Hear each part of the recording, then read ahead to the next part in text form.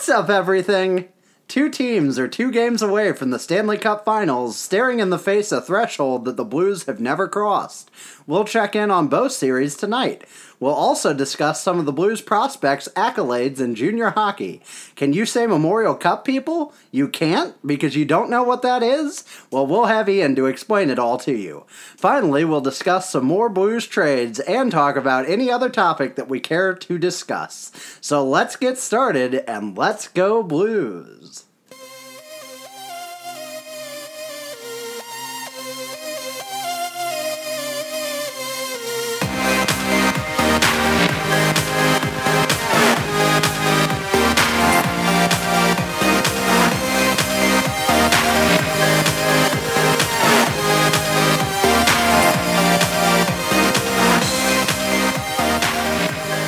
Welcome back, everyone. This is the Two Guys No Cup podcast, and we are coming to you from our very, very ridiculously wealthy studio in Mozambique. And did you know that the national language of Mozambique is Portuguese? Because I'll bet you didn't. They also are a country in southeastern Africa, and that's about all I know Are we about wealthy? Mozambique. Are we wealthy in this country because their Mozambique dollar is just crap, or are they It's a very wealthy possible. country? They have a GDP of $37 billion, though, so that's not bad.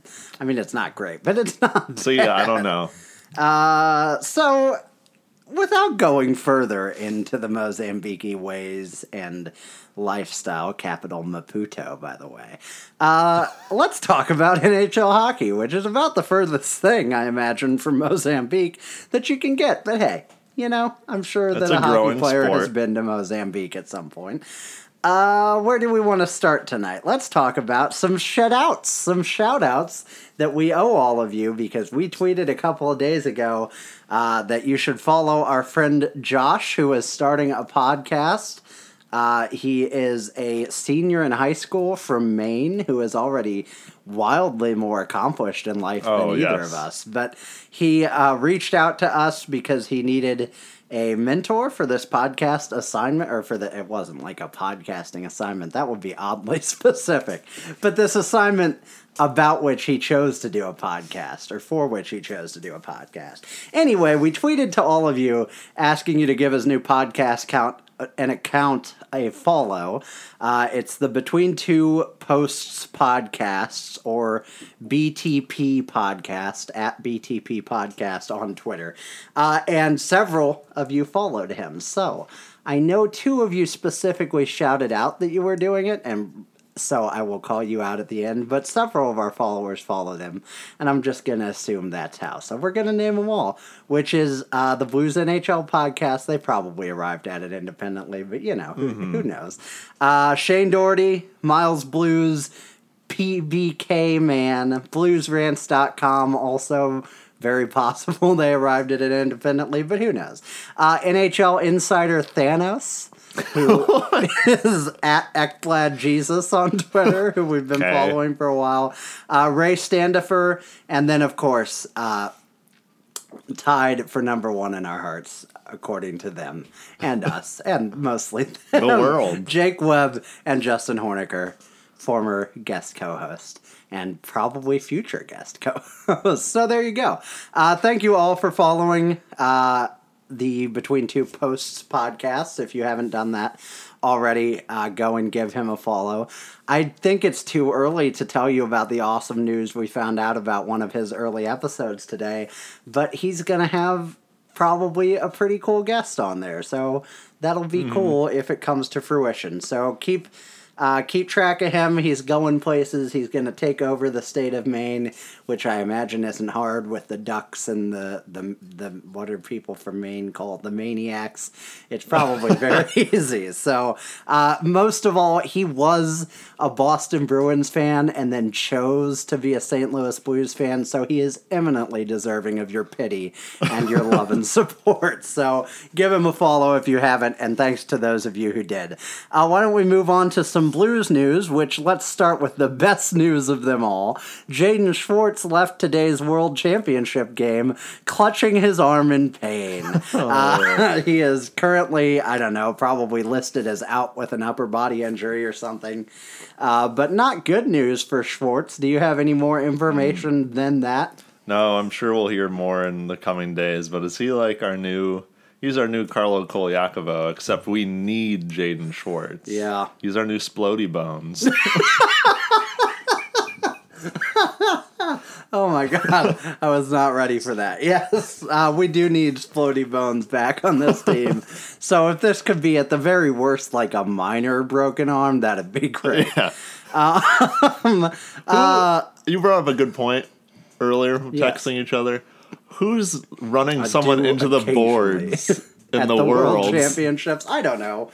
Probably Radko Gudas, because he's probably from some strange company that needs players. What asshole was like the world Jaden championship? Schwartz Yeah. is over there, and I've got to kill him. And this tournament matters so much to me.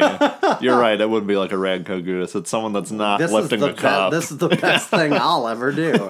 Yeah, that's very possible. That's my suspect. Let us know if you know who it was. We probably could find out, but we're too lazy to This say. is the internet age. We're just gonna pick someone, and we hate them now. Yeah, and Radko Gudas is eminently hateable, and I've used eminently twice already, so who knows where we're going to end up today, folks.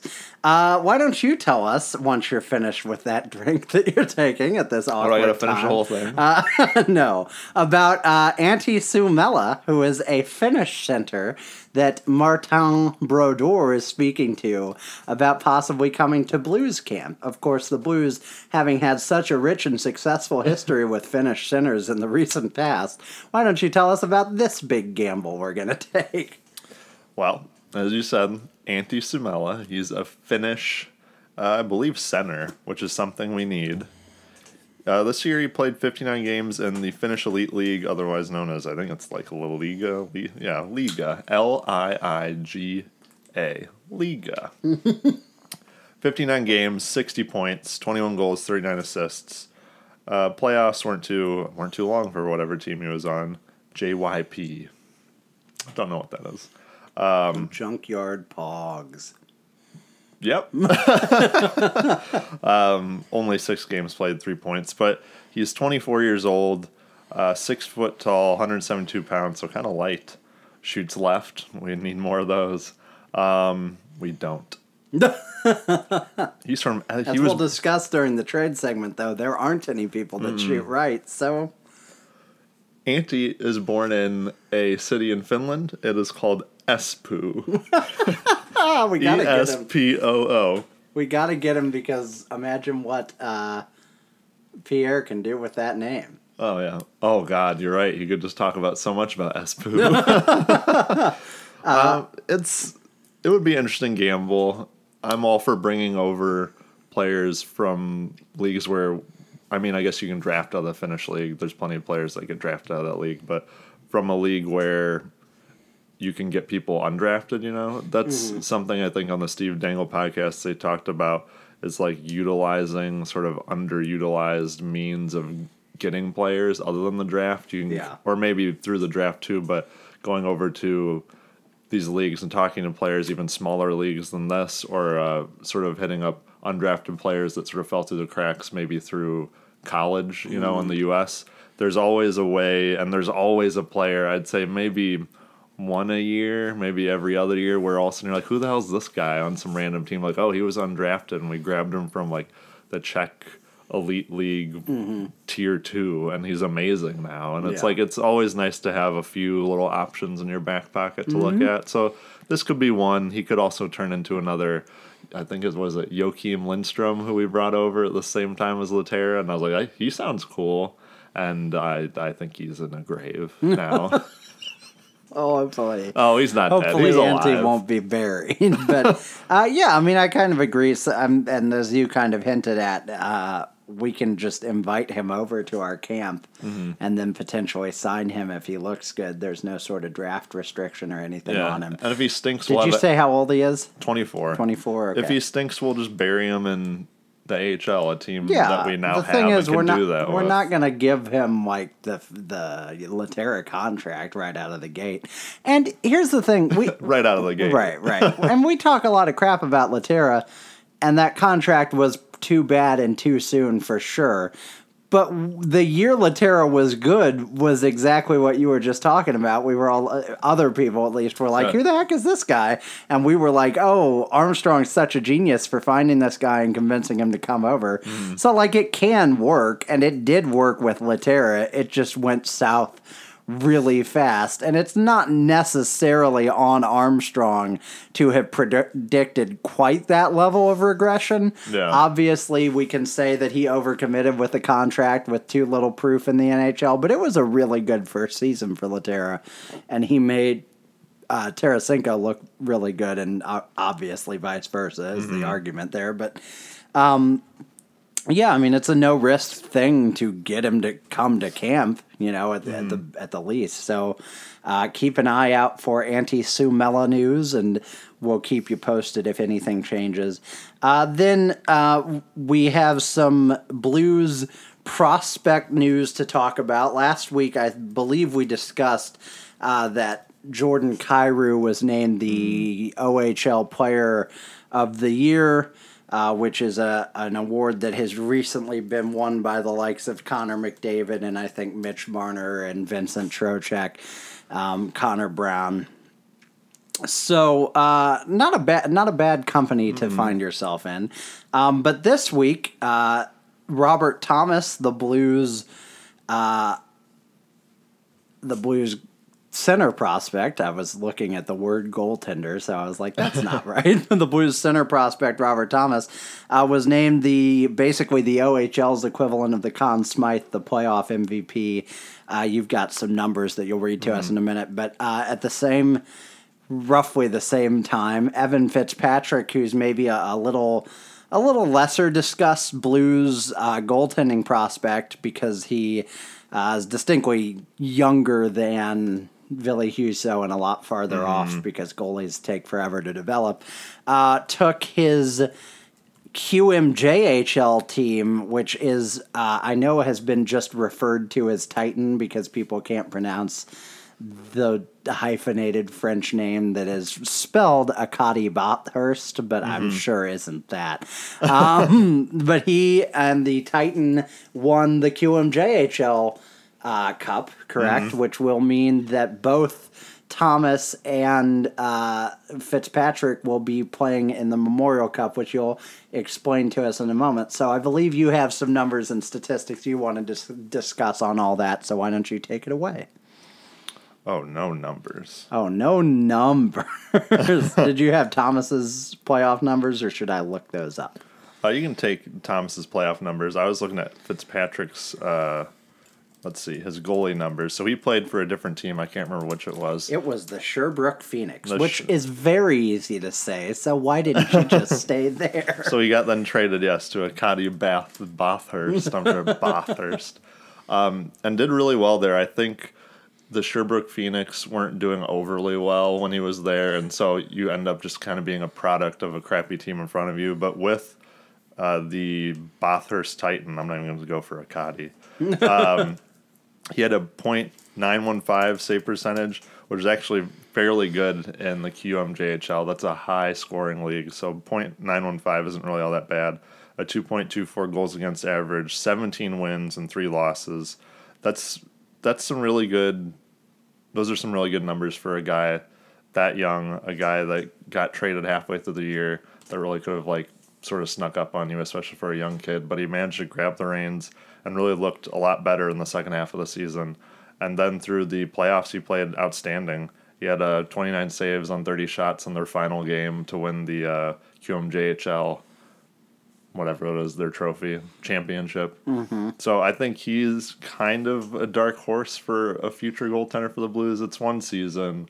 He's got Husso's obviously above him, and goalies always take a lot longer. You might not see this guy if he stays with the organization in 5 years he might be here. But you always need that kind of slow churn of a couple different goalies at different stages of development so that you have that in your back pocket rather than having to be, I don't know, let's say the Calgary Flames, who have to constantly every year just grab at a UFA goalie and just hope for the best because they've got nothing back there. They've just got nothing.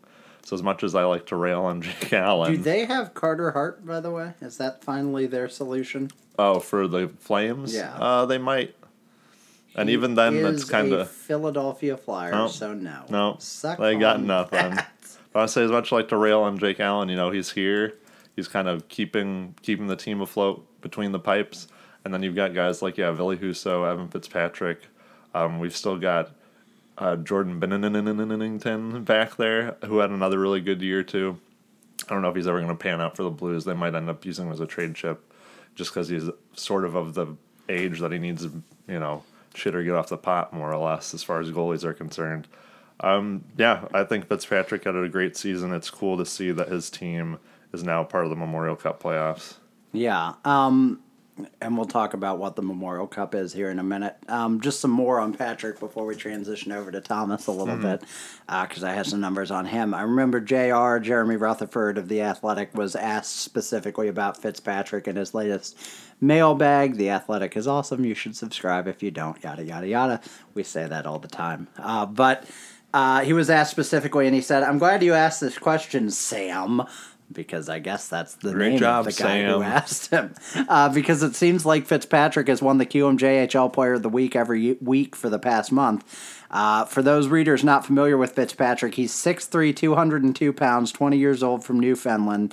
The Blues took him in the second round, 59th overall, 2016 draft. I know I'm probably repeating some of what you said. He says, "I've asked Marty Brodeur about him a couple of times the past couple of years, and Marty smiles and says, 'That's my guy,' which... If you're Marty Brodeur's guy and you're a goalie, that's good, I guess. A little silly, but good. Fitzpatrick was pretty good with Sherbrooke, but he's been lights out ever since being traded to Titan in January. He went into Game 1, the QMJHL Finals, with a record of 12-2 in the year's playoffs with a 199 goals against, 927 save percentage. He says, "I asked Tim Taylor, who's the Blues Director of Player Development, about Fitzpatrick. He says he's played extremely well since his trade. He is competing more instead of relying on technique. He's concentrating on winning and not save percentage." And then, with all of that said, I think the important line here is, I don't think we can really compare Fitzpatrick and Husso at this point. Husso is 23, has played in the Finnish Elite League, and has 2 years in the minors. Both appear to have pretty bright futures, and it's too difficult to tell if and when they end up with the Blues. I would think Husso will be within the next 2 years. I don't think it's that difficult to tell with him. They always want to be so conservative. Yes, but look, exactly like you said, that slow churn with goalies is incredible. It's really important, and you only need to hit once every decade, right, with a goalie, because you can keep them pretty easily and all that. And to be honest, Jake Allen was one of these guys once, and for all our problems with Jake Allen now, there's still a lot of goalies you wouldn't rather have be your goalie than Jake Allen, especially if the contract wasn't a factor. So moving on to Robert Thomas from Jim Thomas of the Post-Dispatch. He gives these statistics. Not as far as I know, yes, there's no relation. You always have to say that if you're in sports. I guess so, that's true. Thomas finished the OHL playoffs with 32 points in 21 games. He scored 12 goals and 20 assists, which is about the ratio you'd want from a center. And he won the Wayne Gretzky 99 award as the OHL playoff most valuable player.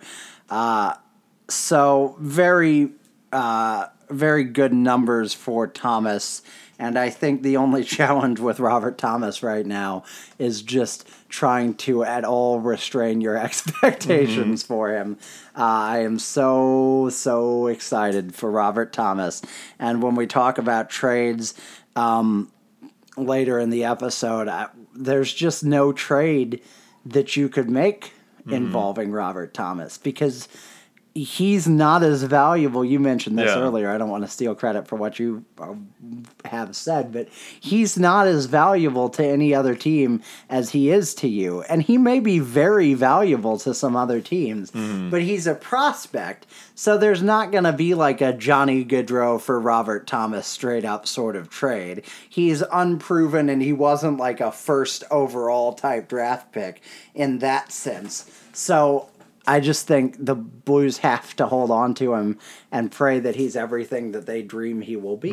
I think the Robert Thomas trade argument draws a line for the age of different fans. I feel like older fans are more willing to trade him because they want a cup now, and they know he's got a lot of value, and they just want someone that produces now.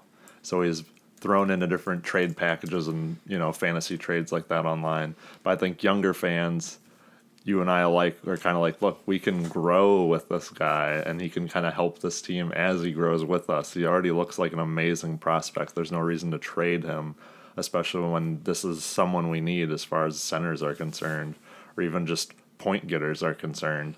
So I feel like I see a lot of people that are older. They're like, oh, we can get rid of him. It's like, no.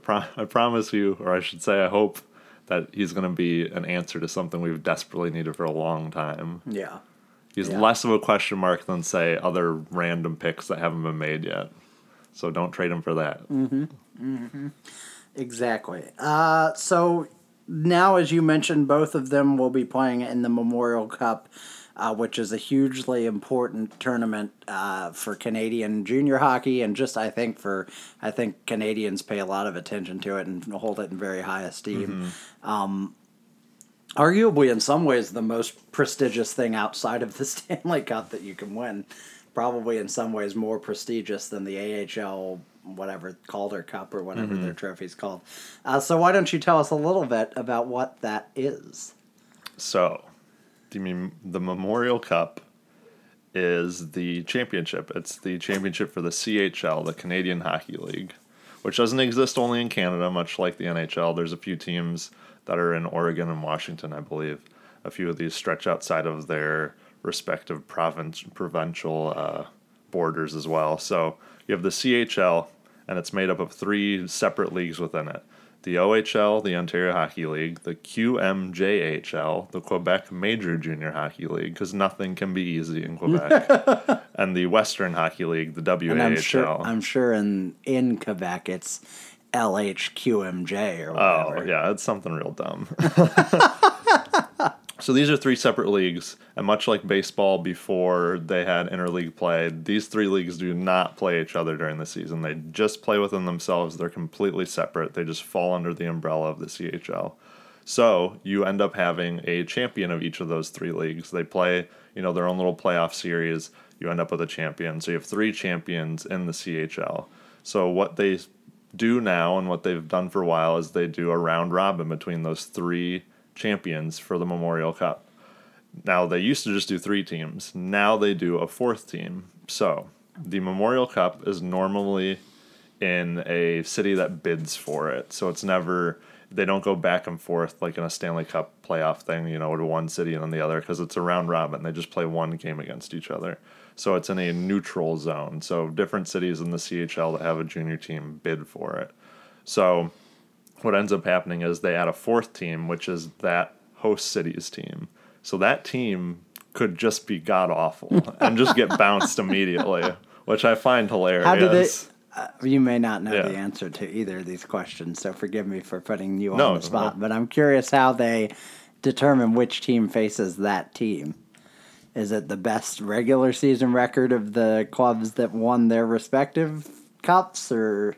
Well, they do the round robin still. Oh, so... Sorry, okay. yeah. They do the round robin still. You said that. I'm an idiot and didn't realize what round robin meant. But, so yeah, you do a round robin between 4 teams, so each team plays 3 games. And then the 2 teams with the best record play each other, and then the 2 teams with the worst play for 3rd place or whatever. What's funny is you can have...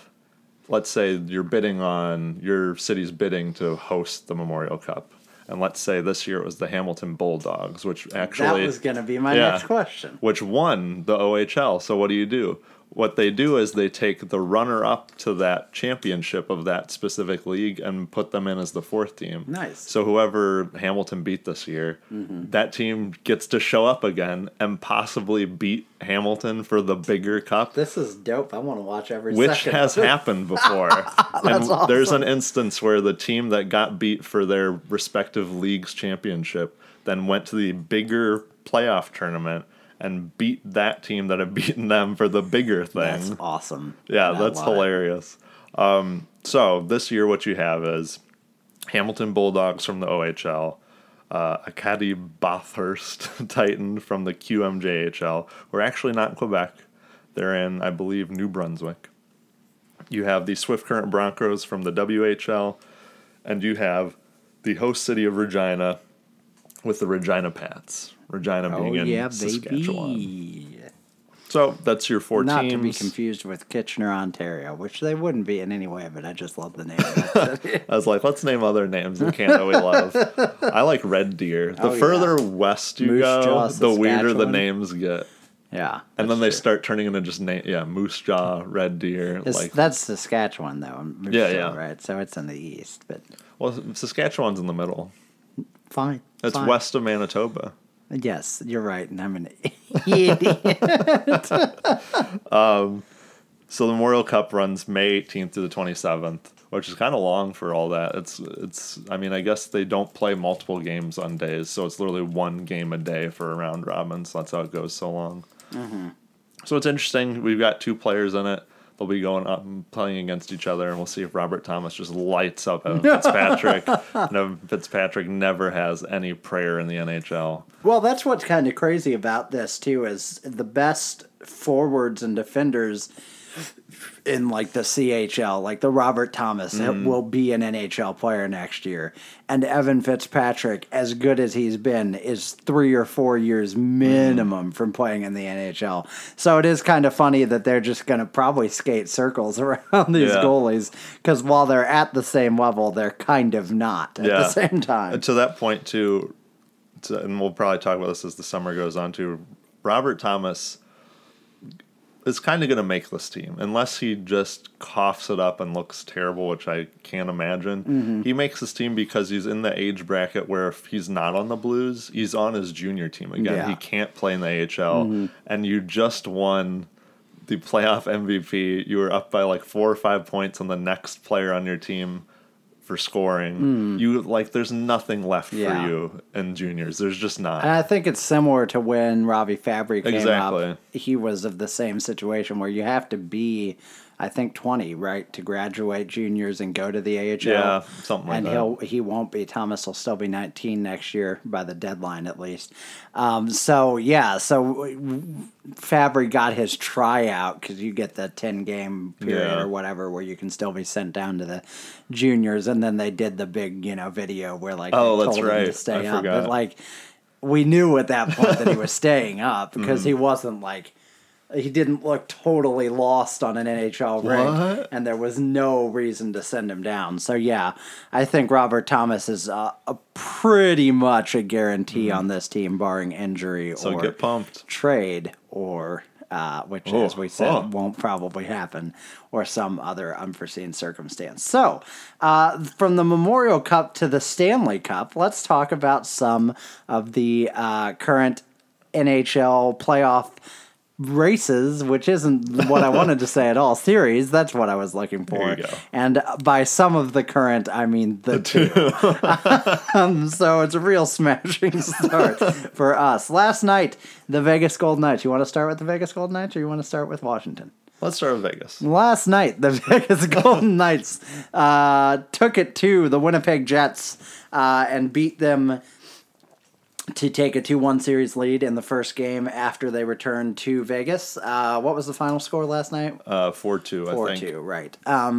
So the Knights are now as far as the Blues have ever gotten towards winning a Stanley Cup. And for anyone out there saying, well, they've been in the Stanley Cup finals, you know what I mean.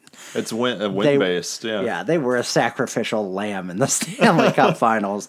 When they were a real team, they've never gotten farther than 2 victories in the Western Conference Final, which they did during our lifetime, which is sad for all the fans before our lifetime. Rest in peace.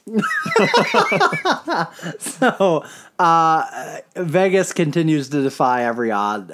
I think everyone now at this point is beyond any sort of, well, this can't be real, because it's real. It's real, baby. They're real and they're spectacular. It still doesn't. This feels real, but I think if they make the Stanley Cup Finals, I'm gonna have to do the old rub your eyes with your fists. I'm like, I don't get it. Yeah, and they're gonna. I think they might at this point. I've already pictured in my head when England, because that's got to be the guy that lifts the cup first for them. He's from Vegas, especially if they win it in Vegas. He lifts it, and I'm still just going to be staring at it like, I don't get it. Did they win? So we've discussed, and I've gone back and forth more so than you have. You've been very pure of heart, but there's been times where I've been very bitter and said, "Screw these guys," And I think one of the things, I understand the sentiment. One of the only things that gives me pause, or not gives me pause, but promotes me to say that is, I have a couple of friends that I kind of know, or people I respect online that are from Vegas and are Knights fans, and they're really excited, and they should be, right? I mean, I get that, but they have no idea what it should take to win a Stanley Cup, and that's not really a reason to be screw this team, but there is a part of me that's I want you, for your sake, to understand the magnitude of what you're doing. And not even in a don't do it and don't win it sort of way, but just in a I don't want it to feel cheap. I don't want you to feel like you should do this all the time, because you shouldn't, because it's crazy hard. And there are lots of great franchises that have never done it. And lots of okay franchises like the Blues, don't get me wrong. But so that's the one area where I'm kind of this is unprecedented. And I've said it to you offline. I may have said it on the air before. I think there are challenges to them carrying this forward, not the least of which is, retaining a lot of their guys that are on 1-year deals and keeping the chemistry however they want it. But I think a lot, obviously the Jets aren't writing them off at this point, but I do think there was probably a lot this season, their talk of the Vegas flu and people not playing well in that building. Some of that is the new destination of Vegas. Some of that is the impossible to avoid reality that you're just going to write off an expansion team for the first, at least 30 or 40 games, you think. That's not going to happen if they win the friggin' Stanley Cup or even make the finals or even come really, really close to the finals. Some of their guys are shooting at absurd percentages. I do question. I don't question the talent on that team necessarily, but I do question if there is an elite. They are as elite a team as some of the teams in their division, talent-wise. William Karlsson. Right. A guy who's never scored 6 goals in the NHL before suddenly scores 43. He had a 24% shooting percentage. Right. That's ridiculous. Brad Boyes scored 40 a season, right? I'm not saying William Karlsson is Brad Boyes. I'm just saying it's not unprecedented that a player would score 40 goals and then become nothing. You heard it. You heard it here. I don't want to rain on their parade. That's not what I'm about. No. It's awesome for them. I understand the sentiment. I don't think there's a team. I don't think there's a final matchup at this point that would really disappoint me or be boring. I kind of don't want Tampa there just because they've won it before, but whatever would be cool. I think in some ways Vegas versus Washington is the coolest because it's the old guys versus the desperate guys, and of course it's McPhee versus his old team. Fleury versus the Penguins isn't an option anymore, But, oh, yes. Yeah, so, but I don't see any reason to write off the Knights at this point. I love the Knights. Yeah. I love them. Talk about how awesome you think they've made me almost, I don't know, they haven't made me hate the Jets, but they've made me just kind of drop the Jets. I'm like, okay, the Jets were fun for a while, but now it's the Knights. Hard on the Jets, I would still be happy. Either one winning is fine. They're both great, fun teams. Oh, to watch. the series has been a lot of fun. Even the other series we'll get to has been a boatload of fun to watch. It kind of makes me wonder. I'm like, oh man, no wonder the Blues weren't here. We weren't that fun. Yeah. But with Vegas, I've got a question. Do you feel kind of almost sort of bad for their fans because you're like, wow, I don't know what you're going to feel like next year when they're not as good? Yeah, that's kind of what I was getting at with Yeah. the whole you need to know how hard it is. It's like they're not I don't think this is repeatable because I do think, and writers have said this, right? I think a big part of what's united them, and this isn't like an insult to them. Everyone has something that they use as fuel, unless they're the Blues and they don't have things that they use as fuel, and you see what happens to Just that our team. tears. But no, I mean, a big part of their narrative internally has been, hey, we're the scruffy underdogs that everyone's writing off, that no one believes in. Every one of us is a reject from another team, who some team didn't want and let go, or for whatever reason let go. Or we're dumb enough to let go. Right, exactly. And so we have to band together and prove what we are. Obviously, Gerard Gallant is a friggin' phenomenal coach. I'm not convinced George McPhee is a friggin' phenomenal GM. He's still the guy that traded Philip Forsberg for Erat. Martin Erat. Yeah. So, but my point in bringing that up is you can try to bring that narrative forward if you win a Stanley Cup or even if you're Stanley Cup finals. The problem with that is, how easily are you going to believe that you're scrappy underdogs who were no worse than 6 games away from the Cup final or from winning the Cup last year? And secondly, even if you convince yourself that you're underdogs, the other teams aren't actually believing that at this point. So yeah, to answer your question, I do think if it goes bad for them, I do feel kind of bad for their fans. And I'm curious what level of faithfulness they'll have, especially as the Raiders come to town. And as I think I've said in the past on this, but maybe I haven't, I'm certain I would put a lot of money on the line that Vegas will be a 4-sport town by like 2025 because they already had the basketball venue. I'm surprised they don't have the team. Yeah, I mean that'll be in the next year or two. Easy. You could just move a bad team, or you could whatever. The football team's already guaranteed. It's already happening. They're building the stadium. And then I know baseball wants to go there. As that market evolves, it will be interesting to see. And as the team changes, it'll be interesting to see how well they continue to do and how the fan base sticks around. They're always going to have been first. They're always going to have been there after the tragedy there.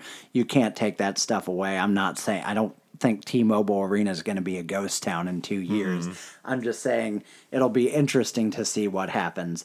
And, I mean, their teams or writers have talked about in the past, the only difference between the Tampa Bay Lightning and the Florida Panthers is that the Lightning won a cup, and that's why they have a sustainable fan base, So if they do it, they'll have done it. And you can't take that away from them. But it's going to be a very interesting narrative to continue to track going forward. Do you have more to actually say about that series? Yes, Okay. I do. Because what I was thinking was... This guy just won't shut up. We're talking about Vegas being up 2-1. And I think a lot of people... You're obviously talking about the win the day after the game. But I don't know if 2-1 is enough... to call it a win necessarily. Obviously, it's not. You got to win 4 games, but you're right. But it's almost 1-1 in my mind. Looking at some of the stats, Winnipeg still across these 3 games leading in possession stats, 53.5% for Corsi 4 when 5-on-5 across all 3 games. They've led in 5v5 Corsi 4 percentage each individual game. And I really think... Which, of course, since we haven't said it recently, is a stat that's designed to measure overall control of the game flow. Yeah, exactly. It has everything to do with you controlling the puck, more or less. So Winnipeg... And the chances. Yeah. Well, because you got the puck. You can't have chances without the puck. Some people don't know Okay. I'm gonna say this, folks. If I- you're listening to this podcast, I think you know more than we do. I That's think probably true. you're It educated wouldn't as hell take when it much. comes to the NHL. All I'm saying is if I talked baseball and started saying UZR and friggin' I'd tell you to shut WRCP, up. you wouldn't know what I was talking about. So people I'd walk need out the some door. foundation is all I'm saying. You can look it up on our website that doesn't exist, in progress. There's caution tape around it. Don't enter. It's a hole. But it's right been now. discussed. It's in the pre-alpha phase. Much like you can walk into an elevator and die like you're on a soap opera. Eventually, the elevator may be there. Exactly. Or it may be permanently out of order. TwoGuysNoCup.com. I really think this series right now has been Marc-Andre Fleury standing on his head. He made 2 amazing saves back-to-back last night. And then Vegas is a really interesting team that just capitalizes on any chance they get. They score off the rush all the time. They had at least 2 goals yesterday where it was the Jets having 2 amazing chances, 3 amazing chances of sustained pressure in Vegas's zone. They'd break out, they'd go the other way, and they'd score. And that's super frustrating. That can kill a team in a series for sure. I'm sure it'd kill the Blues. God, we just rip on this team. And you can see it on the Jets' faces when I've watched these games. They look frustrated as hell. They know they're doing the right thing. They might have let off the gas a little yesterday. I think Paul Maurice, they showed a little video of him just screaming up and down the bench, which I guess supposedly doesn't do all that often.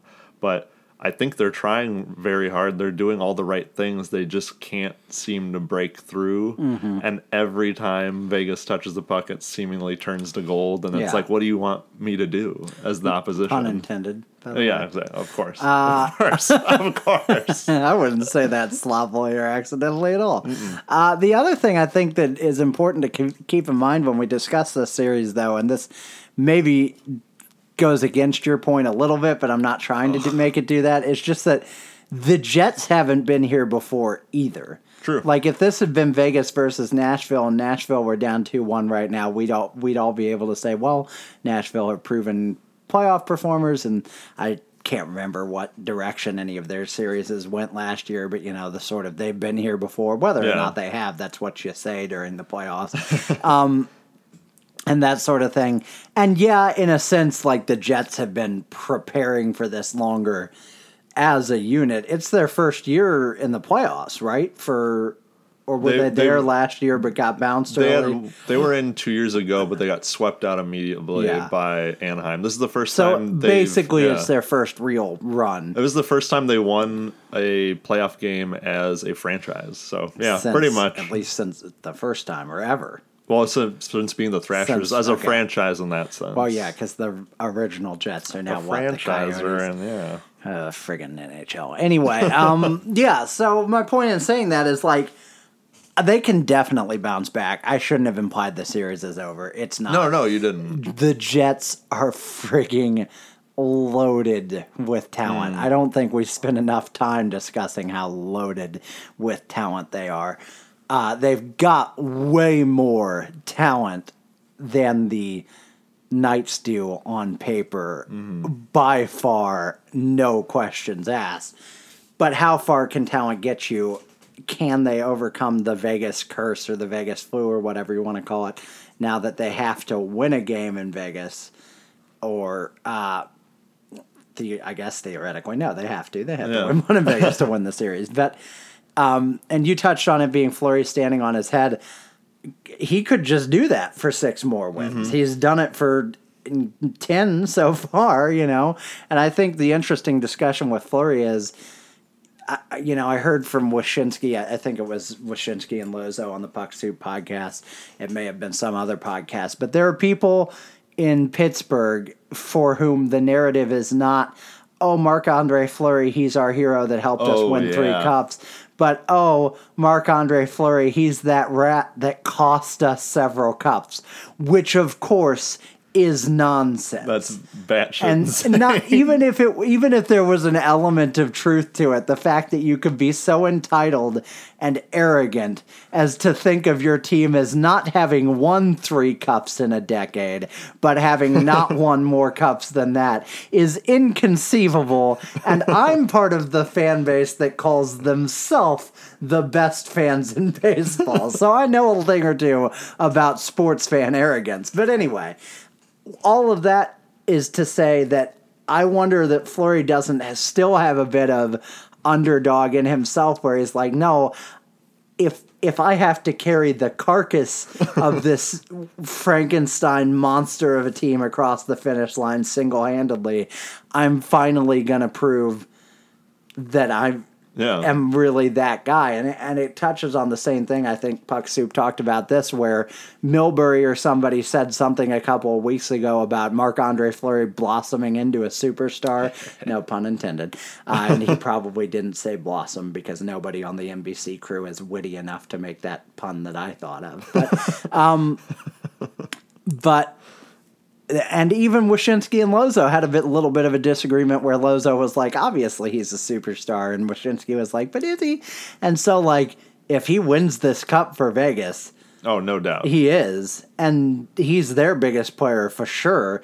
So, you know, there's stuff on the line even for him. You might be out there thinking, well, Fleury's done it all. What does he have left to prove? Apparently something, because he's proving it with an absurd postseason performance and a guaranteed Conn Smythe if they win the whole thing. Yeah, easy. He's the type of player who's been so friggin' good, he could win the Conn Smythe if they went to Game 7 of the finals and lost. He won't, but I think it's happened maybe once or twice. It's happened at least once, and he could do it again. So, sorry, did you have more to say on this series? Oh, no. You want to move on to the less numerically interesting, but just as compelling series that now has the series tied, I believe, at 2-2 after Tampa Bay finished out with a 4-2 victory. I'm assuming the 4th goal was with an empty net. I'm looking it up right now. But yes, Tampa Bay, of course, after Washington won 2 games in Tampa Bay has now won 2 it started in Tampa Bay, right? 2 in Washington. They've all won on the road. So were you telling me, and I think I saw it a couple different places. Oh, yes, I was telling you. Go on, though. A team that's gone up 2 games on the road in the conference finals, as the Capitals have. Continue. Yes. Are 12-0. Yes. So this is just a new way for the Capitals to disappoint their fans. An inconceivable, a brand new place we've never been. The Capitals outshot the Tampa Bay Lightning almost at a 2-1 clip tonight, 38-20. And it would have been 38-19 had this little twit Anthony Cirelli, who I, even on the Lightning, have never heard of before, scored an empty net goal with 2 seconds left in the game. So it would have been Great a legit... going, Anthony. Great going, Anthony. Way to go, you puke. So it would have been a legit 2-1 out shooting that they still lost. Oh, no. I had this whole thing about how good the Caps are, and now it's gone. Do it, Capitals. Just do it. Just do it. This is the whole rest of the podcast. Just do it. Sponsored by Nike. Now, what... I forgot to tell you. I'm just going to go on this tangent on the air. I can't wait. That cult that I was telling you, folks, watch the show Wild Wild Country on Netflix if you haven't yet. I'm convinced Give it a like. To watch it. One of the people tangentially involved in that story is a co-founder of Nike. So there you go. Oh, well, it's in Oregon. Well, yeah. Well, you may have known that, but not everybody knows these things. Anyway. Look, I'm just filled with knowledge. I also love the idea that Oregon, which is a very big state, would naturally involve the co-founder of Nike, that's just because he's one of its residents. Yeah. So the Ducks, Nike, go on, and nothing else. So anyway, why did I bring that up? Just do it. Yes, just do it, Capitals. Now, what do you want them to just do? I want them to just at least get to the Cup final, please. Oh, because I want them, and I'll wait. I want them to just dagger Fail. themselves. I mean, there's a part of me that will just laugh endlessly about it. I don't know if this is the right metaphor, but or the right turn of phrase. Just fall on the sword.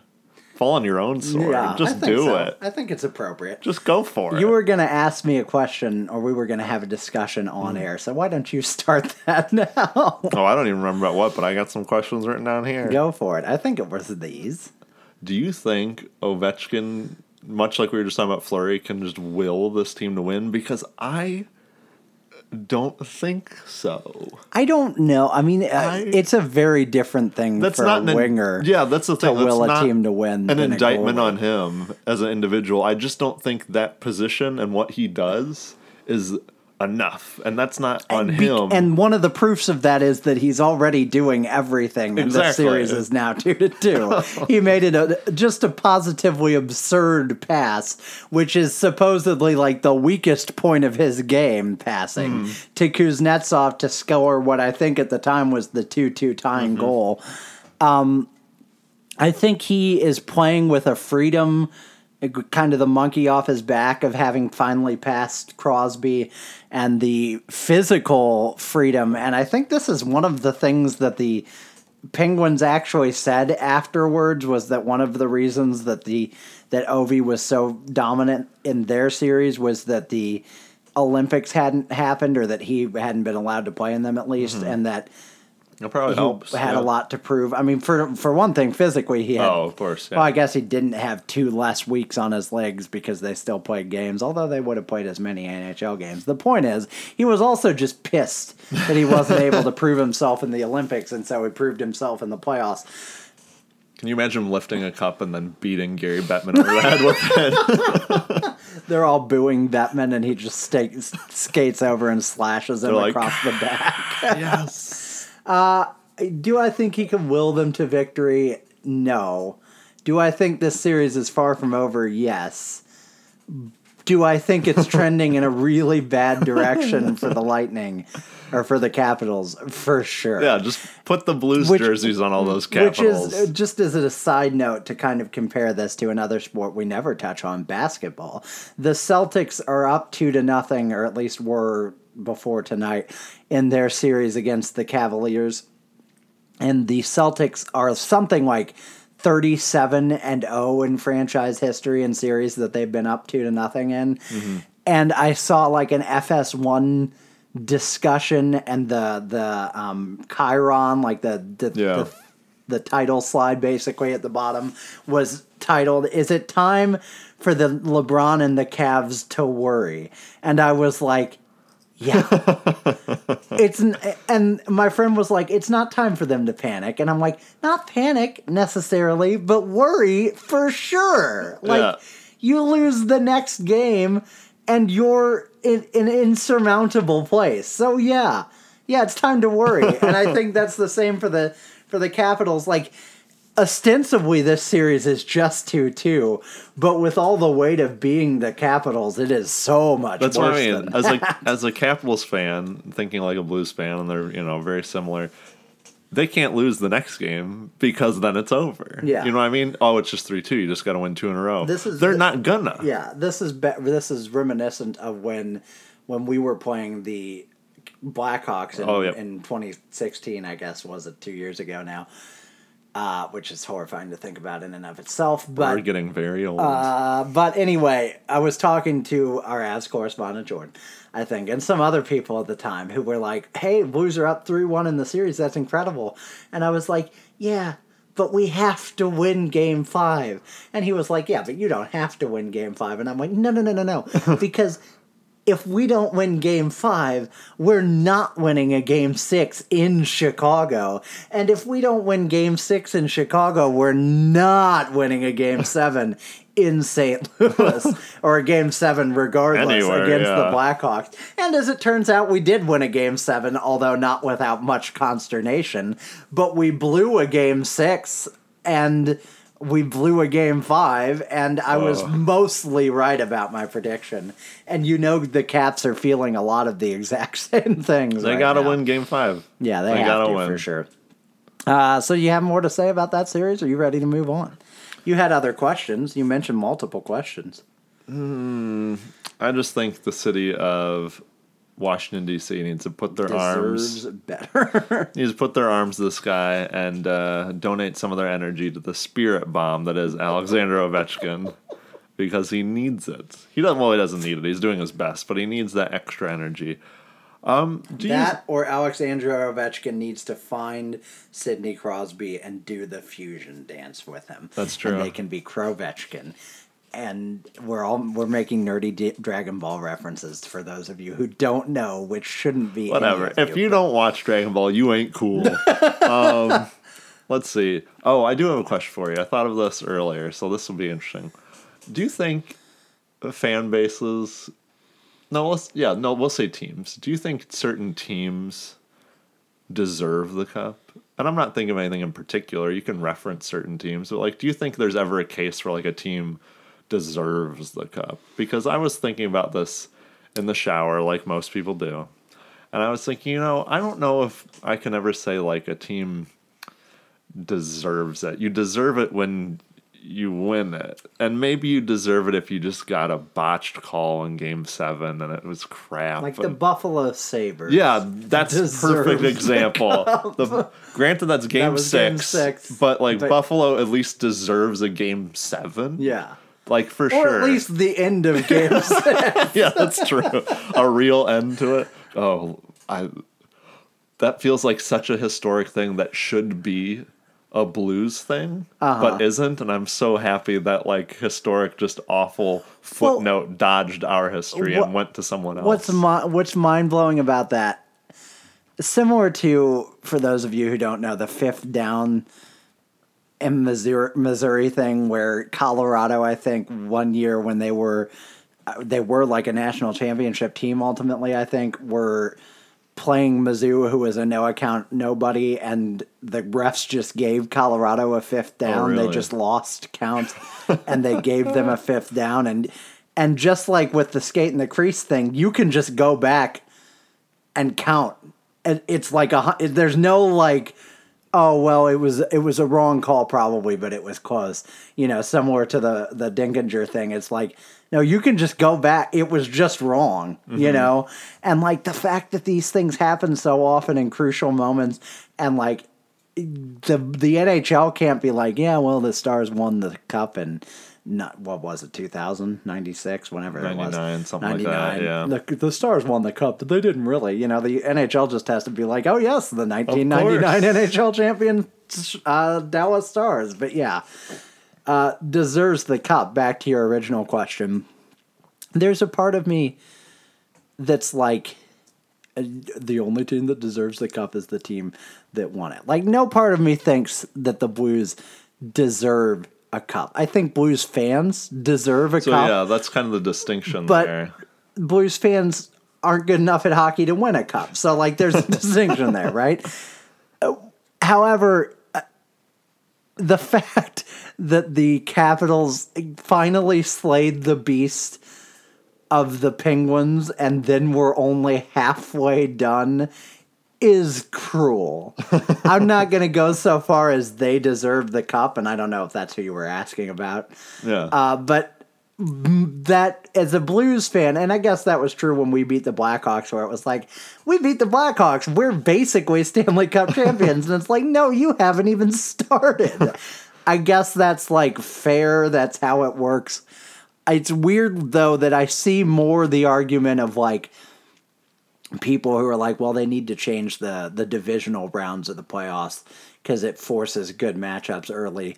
I see that more on this side of it, looking at it as Washington won that matchup and now may lose to the Lightning just because the Lightning are better, but Washington should win the cup because they beat the cup back-to-back winner sort of thing.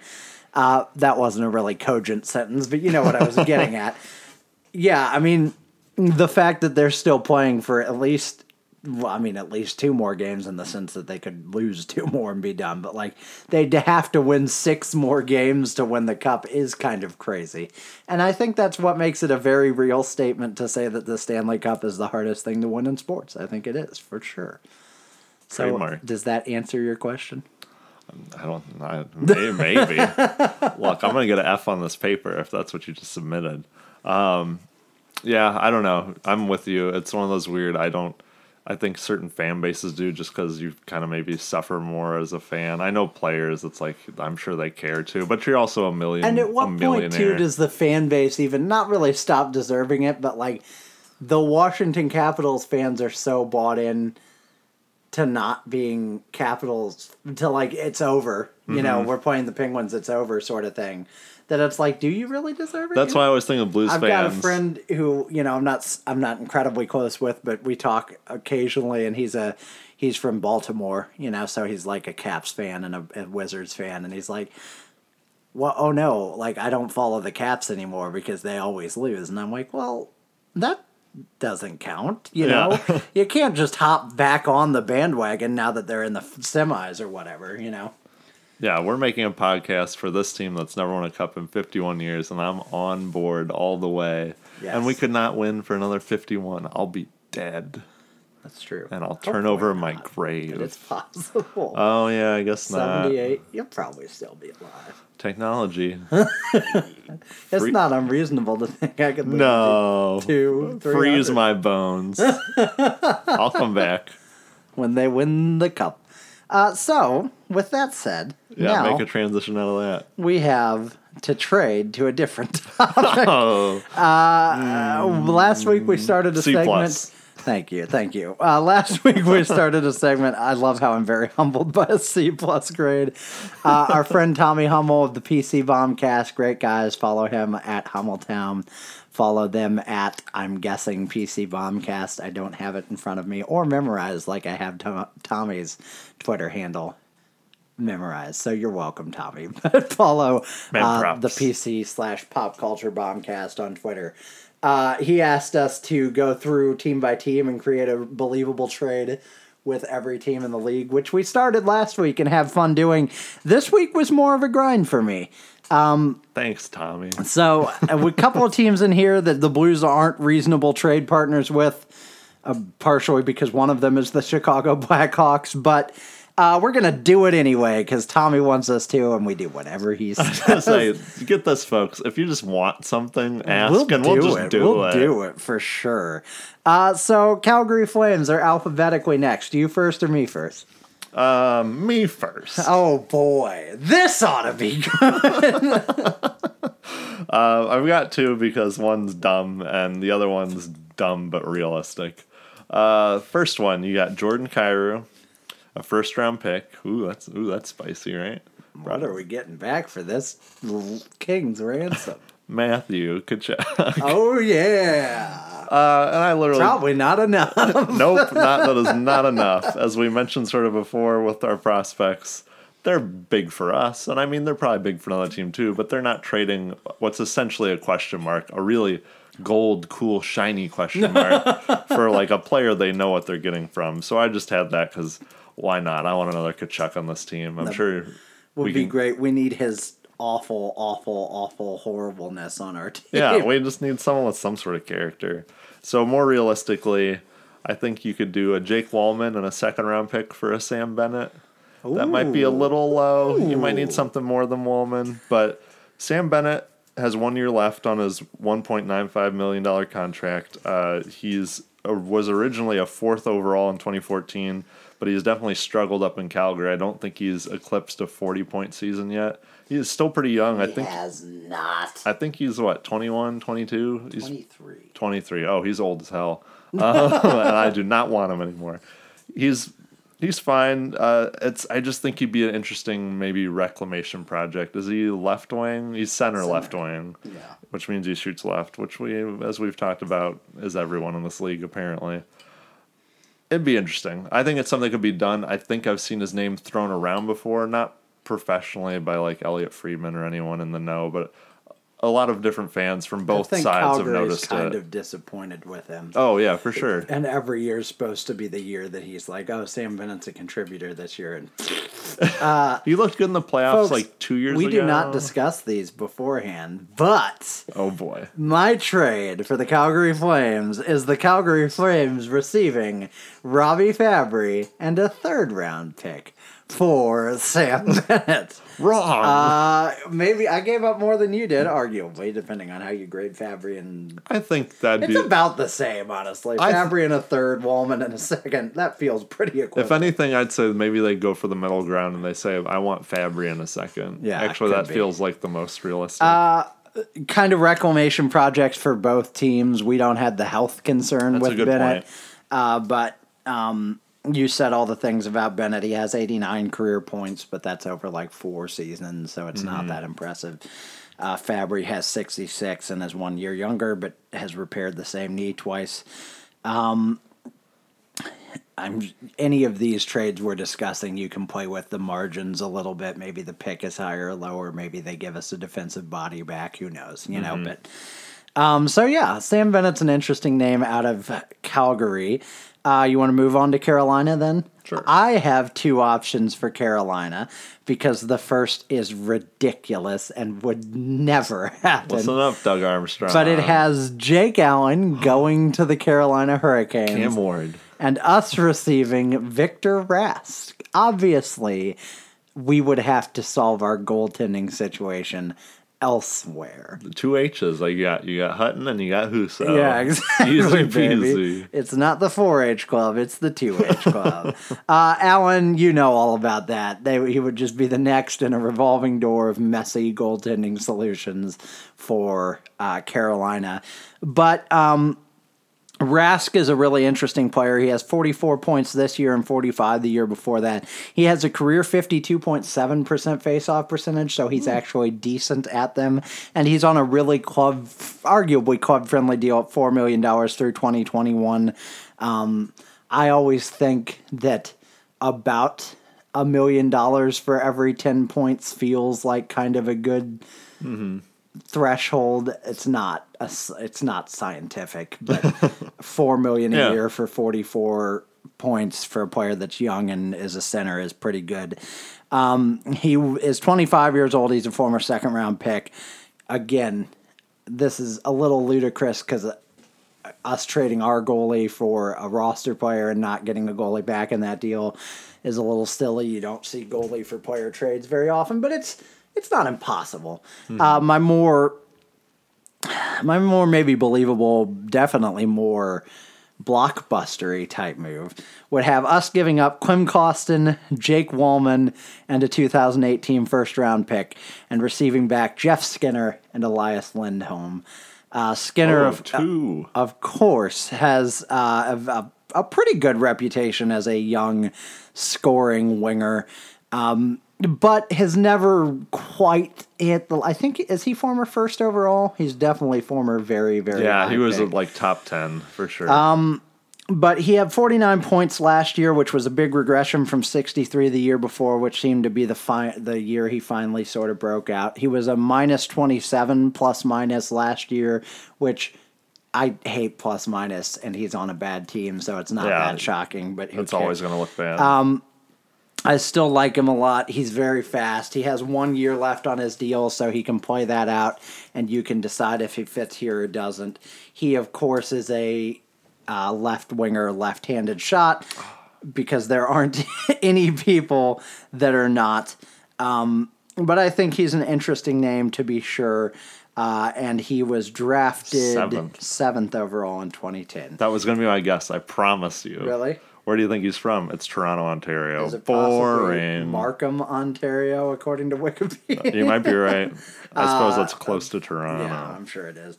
Elias Lindholm is an interesting player who has 44 points last year, so he's not a nobody. He has a career 52.7% face-off percentage.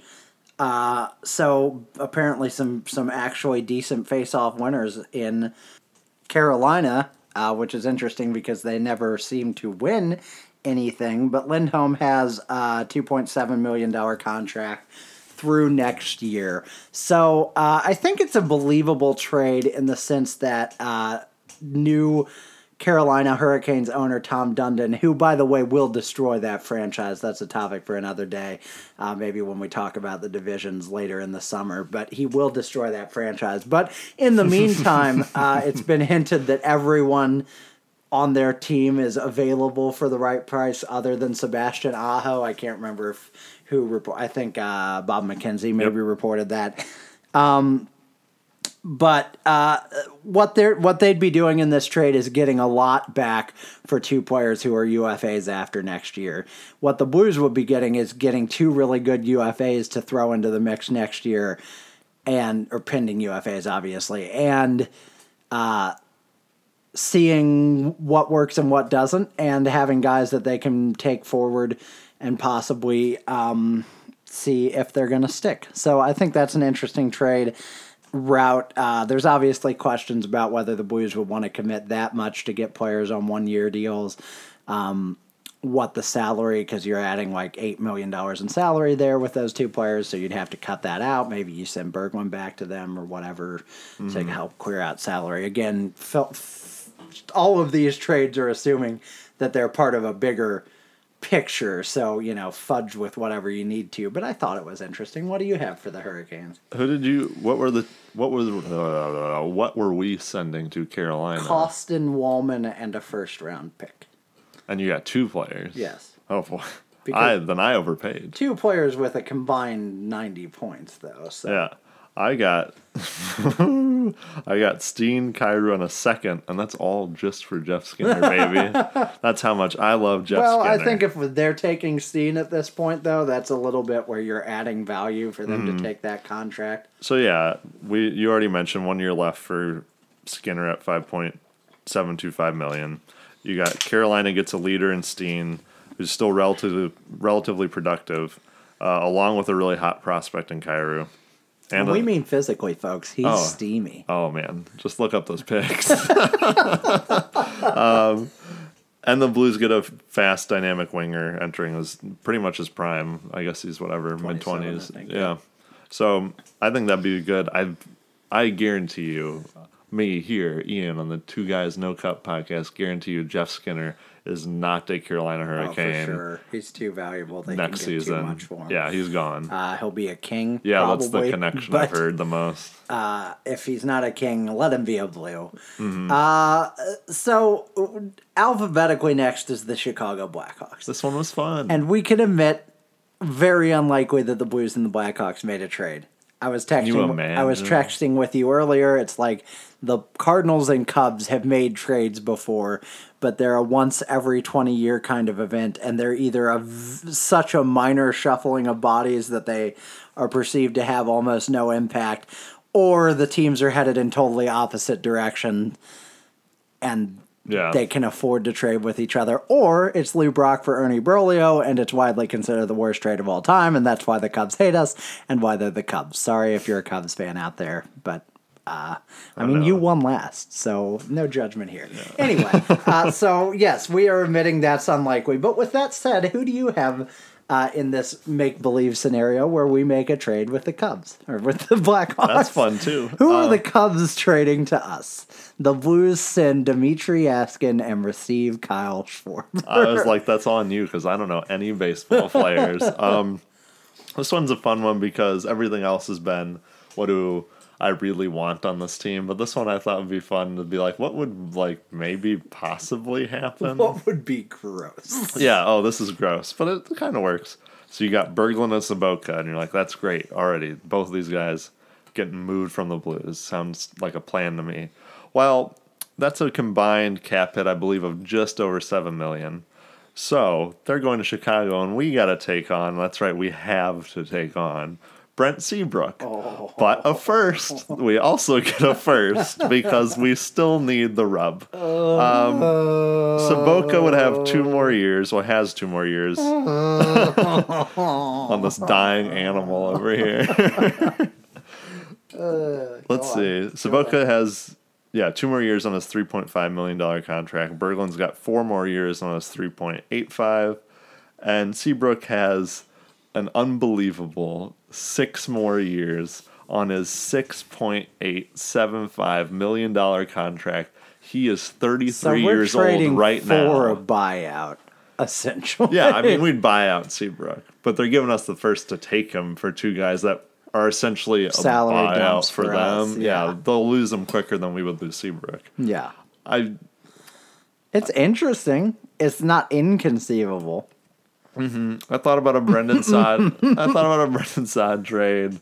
I thought about what dumb thing could we do to get Alex DeBrincat off that team, and those are kind of the only two people aside from like Kane and Taves who aren't leaving that I would want.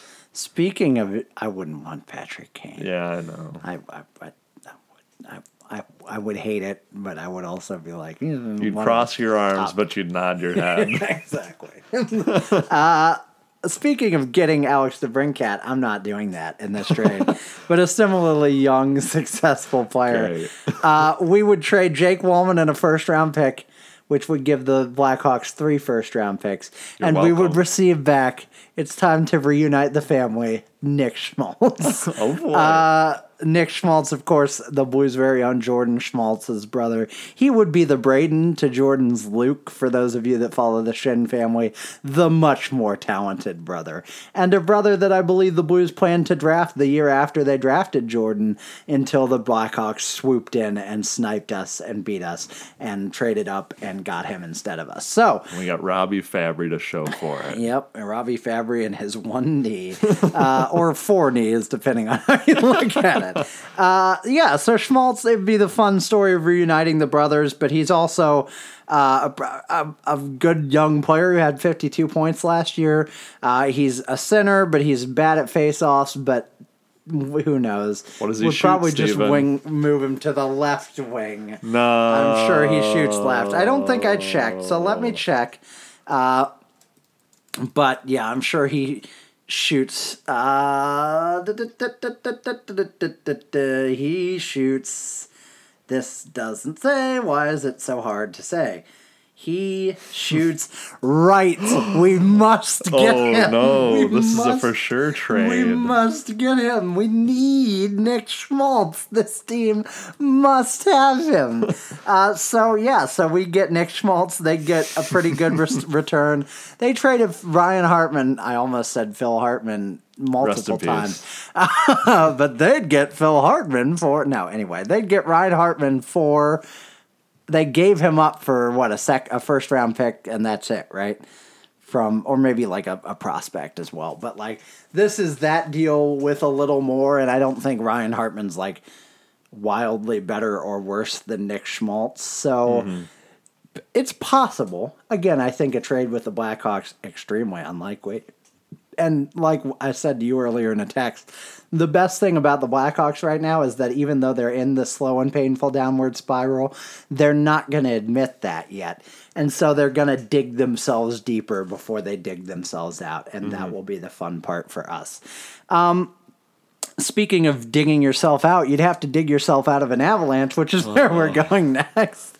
It's That's a late. B. Folks. That's a B. It's late. Thank you. That's better than the last grade. You're getting better. I proposed 2 options with them. One that was mildly approved by Avs correspondent Jordan, and one that was utterly rejected by him. The one that was utterly rejected would be Dmitry Askin, Jake Wallman, and a 3rd-round pick, which I think is generous, for Alexander Kerfoot, which I just want the guy and the name. I don't care about anything else. Kerfoot was a center who was a college free agent signing from, I think, Harvard. So he's smart. He's wicked smart. But he was wicked bad at faceoffs as well. He's 43 points last year. But he's a young player, fairly young, not wildly young because he's a college grad. But he's a pretty good young player. When I brought up his name to Jordan, because I don't have a mastery of every other team, and I was kind of trying to scope out like who would he be willing to trade and who would he not. He was like, I'm not trading Kerfoot. Not that we have any power to do this, but he's a left-hand shot too, so no victory there. I'll live with it. But that was my fun trade, and I think, quite frankly, you're giving up a fair amount to get him. What I are don't you think getting? it's absurd. Dmitry Wallman and a third. Okay. But the other trade that he kind of proposed that I was kind of down with was Robbie Fabry for Vladislav Kamenev, who was a player they got in the Duchesne trade. He was a second-round pick in 2014. He's a 21-year-old Russian who's 6'2", and 203 pounds. So he's physical. Damn. But he is also a left winger, I think. And he's big and physical. He had really great AHL numbers this past year. And I think he played 8 games with the Rampage. So he may have, or he had great AHL numbers 2 years ago. He played 8 games this year with the Rampage. So he may have some exposure to Costin or somebody. But he also got injured this year and missed a lot of time. So it would be kind of reclamation projects on both sides. But that'd be interesting and a little less high profile than the other deal. Who do you have us trading for on the Avalanche? Oh, mine's boring now. Is it Jumper, Tumper, We talked about they have the big three like Rantanen and Landeskog and McKinnon that are just like untouchable. All of whom shoot left. And then they have a bunch of just kind of, I don't want to say junk, but just stuff they're either like RFA or UFA pretty soon, and they're kind of lower deals. Mm-hmm. So yeah, the only thing I could come up with was Fabry and Kyrou. Oh God, that's too much now. But whatever, we'll say it. I'm sure Jordan loves it because he said Fabry and Kyrou for Kerfoot. There you go. Is that what you came up with? Yeah, you got a guy with no knees or multiple knees. You gave up more than I did. Plus a guy with 2 regular knees for a guy with a Kerfoot. I'll give that a B+. Thank you. Pretty good. I'll take it. I was like, where's he going with it? Oh, it's too late. We've been doing this for too long. I've got nothing to say for that trade because that was the last one I come up with, and I put so much brain power into the other 3. I looked at the show notes today, and I was like, oh, this isn't going to last 40 minutes. And we've lasted twice that because we don't know when to shut up. But we're about to. Thank all of you who followed Between Two... Hold on. Hold the phone. He's giving me the signal, folks. What? What? You saw... I know we just went for an hour Oh and a half. my God, you're right. Okay. Well, we need to do the goodbyes anyway. Okay. So let's do this. We are going to discuss... Continue. What? Is that what you meant? No. Okay. No, you're good. You're fine. People who are listening are now very confused. We are going to discuss Avengers Infinity War. And it's been, about 3 weeks since it released in theaters. So spoilers. They're mostly fair games, but we're not gonna spoil it. For those of you who haven't seen it or don't want to hear, we're gonna say our goodbyes. We're gonna give you time, and you can do the thing. So again, if you didn't already, follow the Between Two Posts podcast on Twitter at BTP Podcast. And make sure to shout us out. Will give you a shout out next week if you do it. Thank you for listening. We will see you next week, and it will not spoil Deadpool at all because I won't have seen it because I never see movies promptly. But after this point, spoilers they're welcome and they'll happen right away. So see you later if you don't want them. I don't feel so good, Steven. So Infinity War. I thought it was wonderful. I being the one who saw it this weekend for the first time, you having seen it 3 or 4 times now, which is funny because my brother's a comic book nerd and your sister, as far as I know, is not. So I had the pedigree. But yeah, I thought it was awesome. What did you think? I liked it a lot. Okay, so that's it, folks. Night, folks. It was good. It was something where I put a lot of expectation in movies that I shouldn't because we'll read a couple reviews and not like in depth, but just sort of headlines and everything will always be like amazing, this and that. And I read a lot of that for Black Panther, and that was a fine movie. I read a lot of that for The Last Jedi, though, too. And those people don't know what they're talking about. That's another discussion. Completely. That's a whole other hour episode. But I read a lot of really good things about Black Panther, which is the last Marvel movie to come out before Infinity War. And that was a fine movie, but I remember people like, this is like the best one since Iron Man 1. And I was like, oh, snap, this will be really good. and it was fine. Black Panther was. Yeah, it was okay. It felt like any other Marvel movie, and so I was already thinking when I saw reviews for Infinity War, I was Black Panther like, rightfully got a lot of extra credit, and that's not to like criticize it in any way, but for what an awesome accomplishment it was to have like an African movie be a huge blockbuster. That's a huge deal, and that's awesome, and you know it's wonderful for our society, well, but what's funny to me about that movie was rolled into every review. You know, what's funny to me about that movie is I think like that actor does a fine job for Black Panther. I think the character in that movie is kind of written boring. I think every other character around Black Panther is super good and cool. Especially Killmonger. Yeah, but for some reason, Black Panther, how they wrote him is just kind of meh. Have you seen the discussion? It was a story on Twitter the other day, or a moment, whatever they're called, where they were talking about, what's his name? I cannot think of the actor's name. Oh, Michael B. Jordan? No, the one who played Black Panther. Oh, I can't think of his name either. I want to say Chinua Achebe, which is not right, and I'm so sorry. But everybody wants Chadwick him Boseman. There you go. Thank you. Everybody wants him to do the Wakanda Forever salute, you know, whenever they see him. Mm-hmm. And there are all these pictures of him doing it like with less and less interest.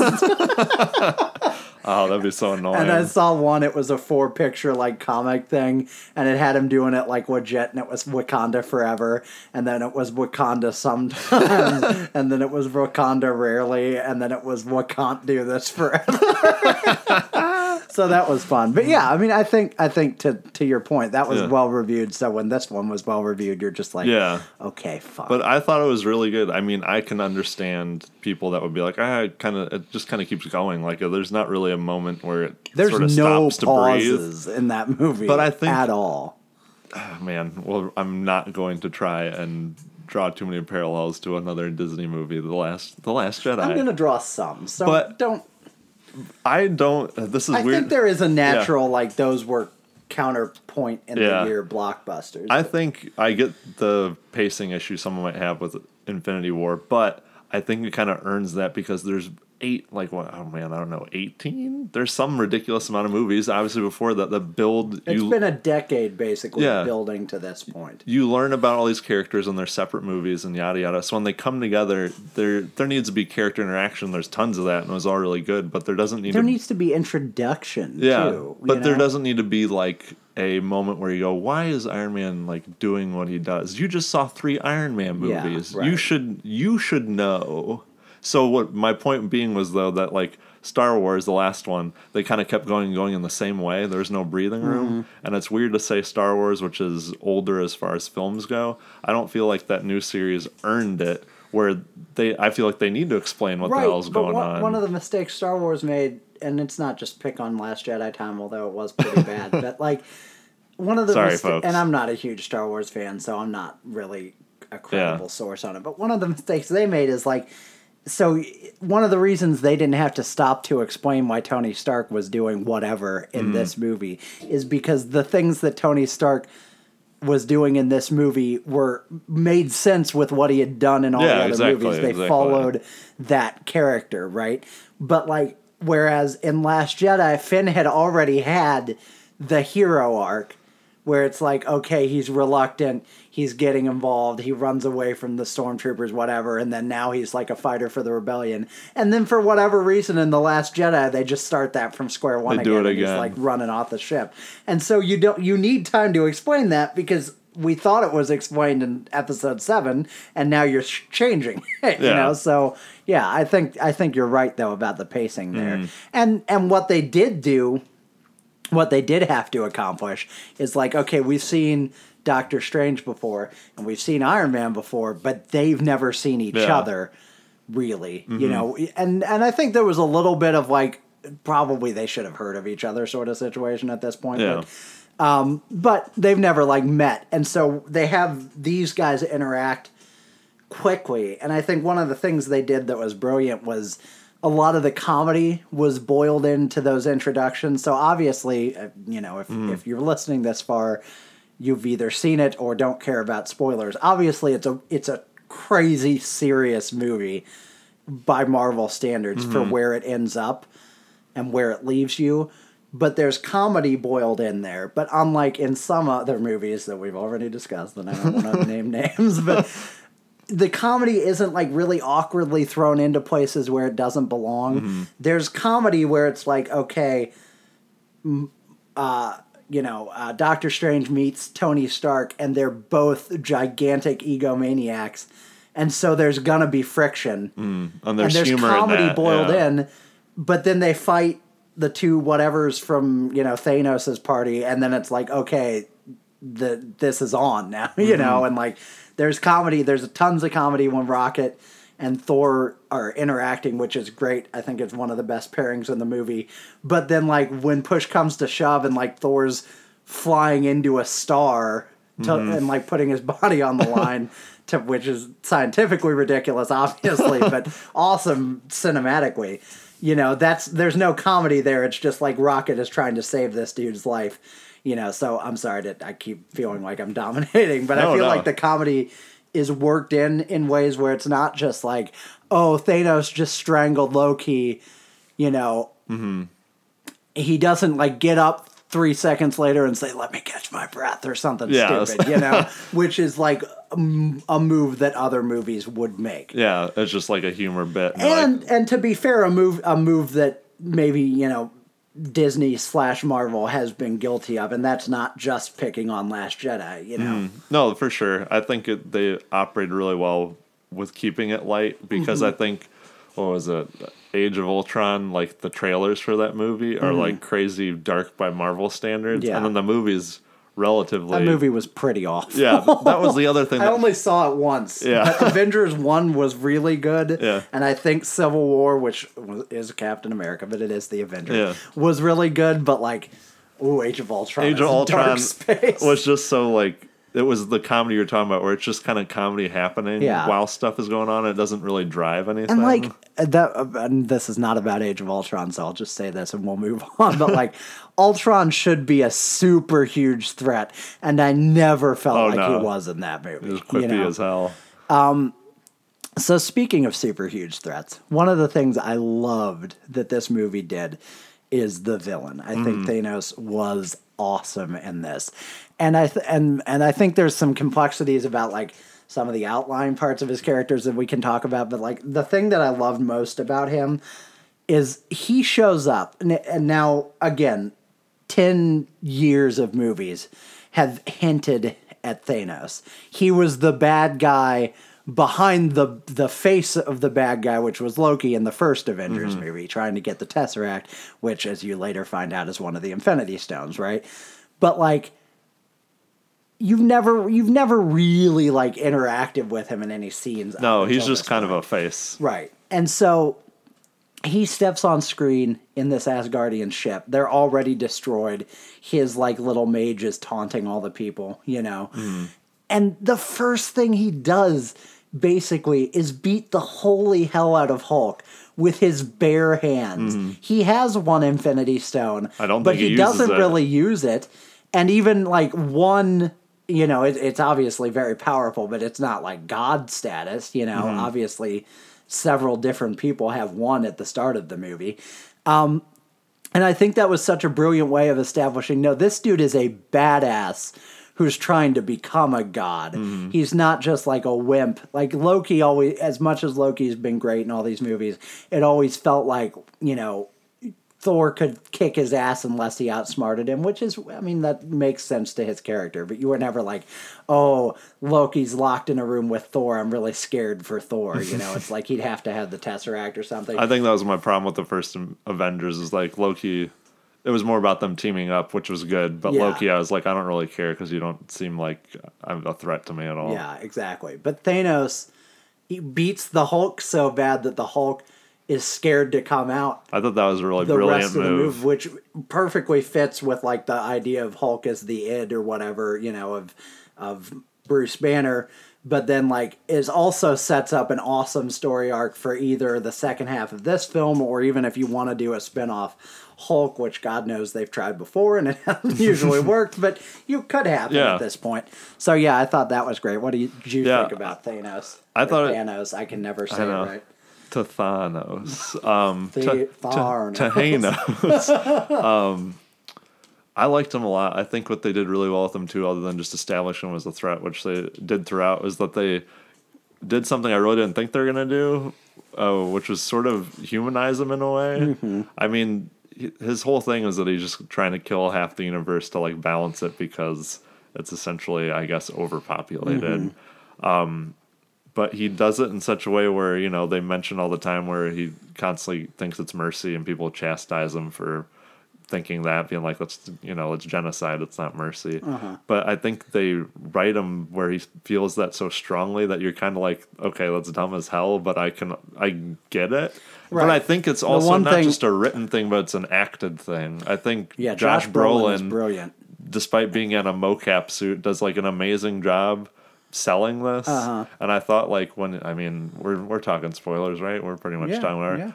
When he like kills Gamora, like I don't know, like I saw it coming, but I was like, wow, you know, stupid Gamora didn't see it coming. I was like, it's like you're really? Watching, like I knew what happened before I saw it, but even if I hadn't watching that scene, I'm like, bitch, get out of there, go. I know, like, you got a chance, lady. But like I'm so curious actually of all the things you wonder what the Avengers are going to do in the next one, but I also wonder, like, I'm really curious what Thanos' plot is from here, and it's not that I don't think he has one. I'm sure he does. I'm just super curious because he was that much of an interesting character for a sort of one-note guy that's just trying to kill half the universe because he thinks it's too crowded.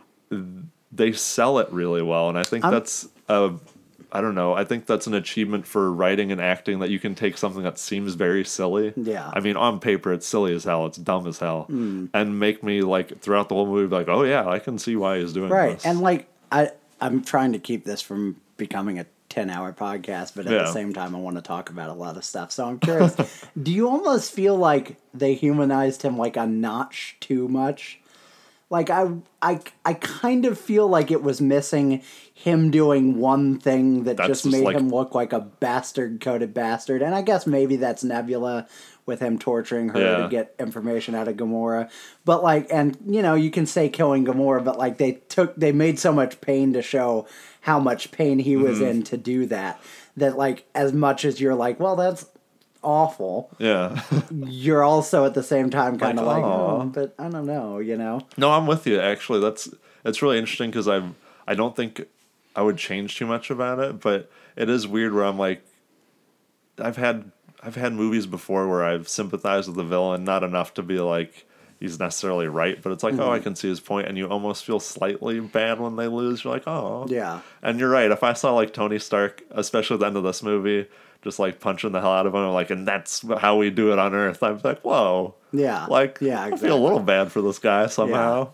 Yeah, you're right. And I just think one of the things that I thought about, and it's one of the things that in a bad movie it'd bother the hell out of me, and in a good movie it doesn't bother me at all. But like, you could have had one person say to him, you know, with the Infinity Gauntlet, you could just double the resources in the universe, and like if he dealt with that in an asshole kind of way, then I'm game. Like, then you're like, okay, he doesn't really have a bloodlust, but like he knows what he's doing, right? You know, like he knows he's killing people, and I guess the flip side of that is a really great villain has to believe what he's doing is good, right?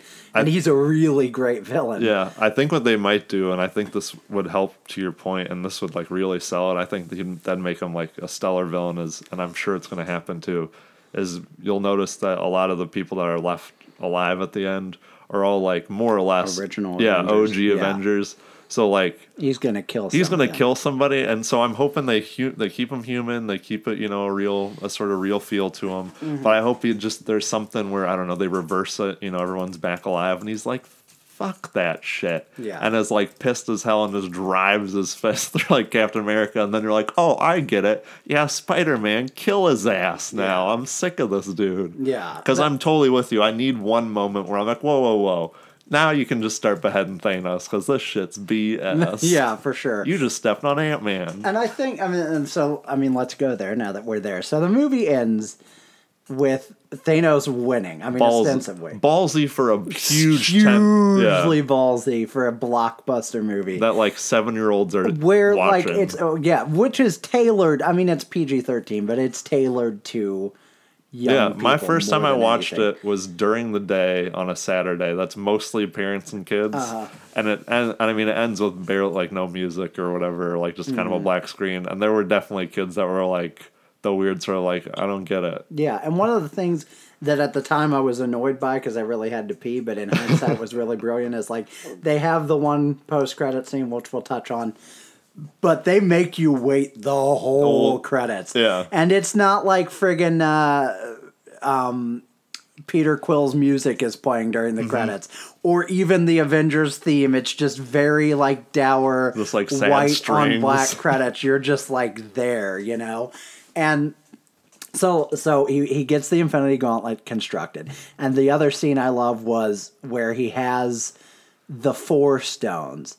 And he just goes through like 10 Avengers like they're nothing. The one thing that bothered me in that scene was like they get to that point where Scarlet Witch is trying to like destroy the stone. And on the one hand, they never really explain why she can do that. Yeah. But again, the movie's so good that I don't care. But on the other hand, there's a point where he's gotten through all the other Avengers, and it looks like he's 10 feet from them. And then she has a good 2 minutes of screen time to hold them off, to like try and, blow out this stone. But that's a minor thing. So Thor hits him with the new hammer. So much of this movie is awesome. It's balls awesome. Thor hits him with the axe. But he still is alive enough or whatever to snap his fingers and say you should have aimed for the head. How you snap your fingers in a metal gauntlet, different question. But I guess if he has the Infinity Stones, it confused me when it happened. I was like, what happened? But yeah, he snaps his fingers and all the people are particleized, right? Here's the reality. One of the people is Black Panther. Dude's not staying dead. Yeah, those people are One all of the coming people back. is Spider-Man. Both of those guys have sequels announced already. So we know whatever Deus Ex Machina is, not everyone, and maybe not anyone, all of the Guardians of the Galaxy except Rocket Raccoon were vaporized. All of the Guardians of the Galaxy except Rocket Raccoon are not staying dead. If any Guardian's gonna die, it's gonna be Rocket Raccoon, right? So those people you assume are coming back, but as you said, the original Avengers, who are the people that contractually you're kind of like, well, a lot of the rumors is that friggin', Chris Evans is out and he's gonna die. So that leaves a very interesting where like the dirty work's not done. The bigger questions is then Loki, who Thanos like strangles to death, and Gamora, who he chucks off a cliff, didn't die by Infinity Stones. They're just dead. So I'm curious, one of my worries is, and I don't think they'll go this way because of how ballsy the first movie was and how long we've been building up to this, but one of my worries is that now the Infinity Gauntlet is assembled. And I think the way they set it up with Doctor Strange going through the 100,000,000 timelines and finding the only one where they win, and then him suddenly being very willing to hand over the time stone. Yeah. It's pretty obvious that this is the timeline where they win, also because it's an Avengers movie, and like he needed the gauntlet to be assembled to ultimately win. Yeah. But like my fear is, again, don't think they'll go this route, but my fear is that now that the Infinity Gauntlet is assembled, they do have the Deus Ex Machina of anybody could snap their fingers and just undo the whole movie, right? And theoretically, because it's the Infinity Gauntlet, could reanimate Gamora and whatever. And I tend towards thinking she would come back and Loki wouldn't, but who knows? Maybe Loki can't come back because he's a god and he's above the... Who knows? Anyway, so I'm really curious to see where they go with the people who are alive. Hawkeye didn't even show up in this whole movie, which is funny. He got dusted. They give one line of like, he is off on a ranch with Ant-Man or whatever. Yeah, they're like, they got families, so they can't be here. Yeah. I was like, okay. They can't save the universe. So sorry, half of their family could die at the literal snap of a finger, but they can't be here. Yeah. They got homework and stuff. I've got a couple theories, I think. I've got one theory that you go ahead though. Okay. I don't know. I don't think they'll do the getting the gauntlet back and then snapping everyone back. Hopefully, there is. I think in the comics, Nebula screws up Thanos' plan and gets her hands on the gauntlet. So maybe because she's still around, which is gonna it's gonna be hilarious. It's Tony Stark and Nebula on Titan alone. Yeah, all the other Avengers on Earth, at least, they're just on this planet. Those two. Which is kind of brilliant because they're both robot I was just type thinking people, that. So they can just make her a fun new robot. Which is interesting because I don't think Iron Man's really designed to travel through space millions of miles, but they'll get around. But he's also covered in nanites. Yeah, I guess so. Oh, but so I've seen. I don't know. Do we want spoilers on spoilers? Sure. Okay, so this is if you're already here, then this isn't even really a spoiler, but it's just set photo. It's set photos, yeah. So there's set. So if you don't want to hear that, skip ahead. 90 seconds. Yeah, this will be like a minute. There's set photos from the next movie because they filmed these together of Paul Rudd or whoever in the Ant-Man costume in a wrecked New York City next to Iron Man and Captain America in their Avengers 1 gear. Nice. So the theory is that Ant-Man, who's not in this, and obviously doesn't get dusted or whatever, gets small enough to go in the quantum realm, which we're told defies time. You can essentially travel through time in there, and goes back, and that the second part of the Avengers, at least part of it, is going to be Ant-Man rewriting history to correct this, which I don't know if I'm on board with because I'm always a little iffy on time travel. Well, yeah, and I don't know that I buy them elevating Ant-Man quite to that he's level. Now the hero. Yeah. Well, also, I don't know. Well, then spoilers done for that part. They've got another hero. Yes. That they have to introduce in between then. Brings us to the credit scene, which is Nick Fury as he's being evaporated himself, along with Colby Smulders, who I'm sure has a name in the movies, but who remembers Agent whatever. Before he evaporates, he taps his little phone beacon and calls Miss Marvel, which is the next movie played by Brie Olson. Captain Marvel. I'm sorry. There is a Miss Marvel, but that's a different thing. Or it's the same thing under a different name. I don't know. My point is he calls Captain Marvel. Brie Larson, something like that. Brie Larson or Brie Olson, one of the... Brie something. Brie cheese. But yes, the one from, I think, was it Girl that was the movie she was in, or Brooklyn, one of the, anyway. Oh, Room, that's it. Anyway, so one word. One of them one-word Oscar movies. So, she's supposed to be strong as hell. Yeah. She the Superman. She is, for sure. But she also, I believe her movie's going to be set in the 90s. Yeah. Which will be interesting. So she'll be coming out of retirement or something, which will also be interesting because I wonder if they'll age 23-year-old Brie Larson. Not. Yeah. They'll be she's got that magic blood. Superpowers. But what's your count for 90s songs that they just toss at you? It's going to be I expect both of those movies to be much lighter in tone, to kind of give you a sorbet of sorts, and because one of them's got Paul Rudd in it, but so I expect them both to be, and I could see that just being the 90s Earth equivalent of Guardians of the Galaxy.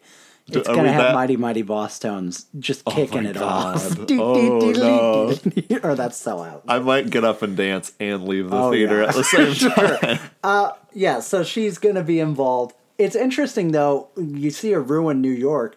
One thing they could do is they could go back in time, theoretically. I think this is too convoluted, but they could go back in time to the first Avengers. Yeah. Let Thanos win that time, and then beat him up there before he gets the Infinity Stones. I guess. But who knows? I don't want to speculate too much on where all that's going. But I am interested to see how they do handle all of this. And I think the one thing that I expect is for the old guys to kind of reunite and sort of some of them to get dusted off. Yeah. Which is interesting because we talk about contracts and stuff. Marvel can buy anyone at this point. And I think one of the interesting things as this series goes into the future is the Marvel Comics universe as a film thing is so huge now that, for one thing, in the comics, from time to time a character is killed off, and then when they want that character back, they just come back because it's a comic book world and you can do that. So it's possible that they could like kill off Chris Evans, and then in 5 years when Avengers 6 comes out or whatever, they're like, oh, we want the original Captain America back. You know, not Sebastian Shaw taking his place, which is what will 100% happen. But like, so we can just bring him back, you know, because we can pay him now. He's gotten his break.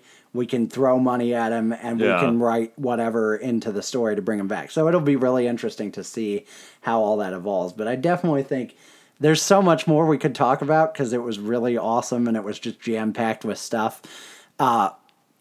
But I really think they crushed it. They did as well as they could. I love the Russo brothers. They started on Community, which is super weird. But they've obviously, evolved way past that. But they did an awesome job with what could have been. This could have bombed so badly. And I think when you look back, even what it did could have bombed so badly because they jammed everything. And this could have so easily felt like we've just got to get everyone on screen.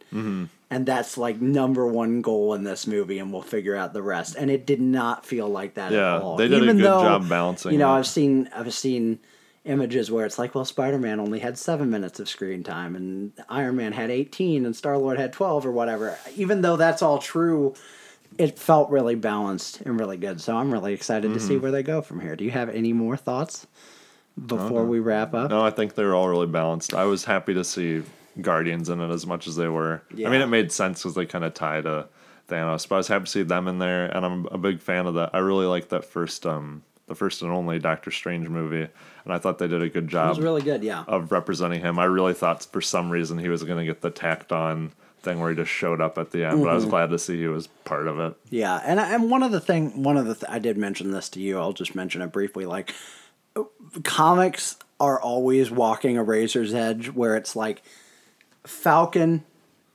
is a really good actor, and he's been doing these movies, and he deserves a role. But Falcon, and for that matter, Black Panther and Captain America, have no business fighting Thanos. As I said to you, it's like an orange fighting a rhinoceros, right? Yeah. Like, Thanos is even without the Infinity Gauntlet, but certainly with the Infinity Gauntlet or any iteration of it, is a god-tiered intergalactic power, you know?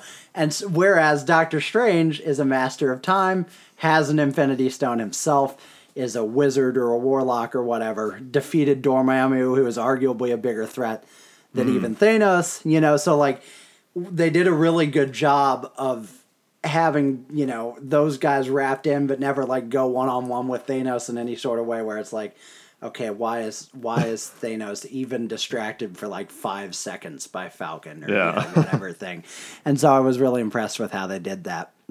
But yeah, I think they did a really good job of integrating Doctor Strange, who is integral, and I think by virtue of his being Benedict Cumberbatch has cred, you know, with any audience, but is very new to the whole universe and probably was in one of the lesser seen. Exactly. They're all still huge money movies, but relatively lesser scenes. And even the bit that Wong got to play in there was pretty cool. Yeah. So yeah, I think they did a great job with him too. Well, we could talk about this forever, but we've got to stop at some point. I got nothing. You have any more to say? Okay. Well, with that discussion Stay done, tuned to our taking apart of the Pokemon and the realm it's in next episode. Exactly. For an hour and a half. We will bid you all farewell, and we'll talk to you soon.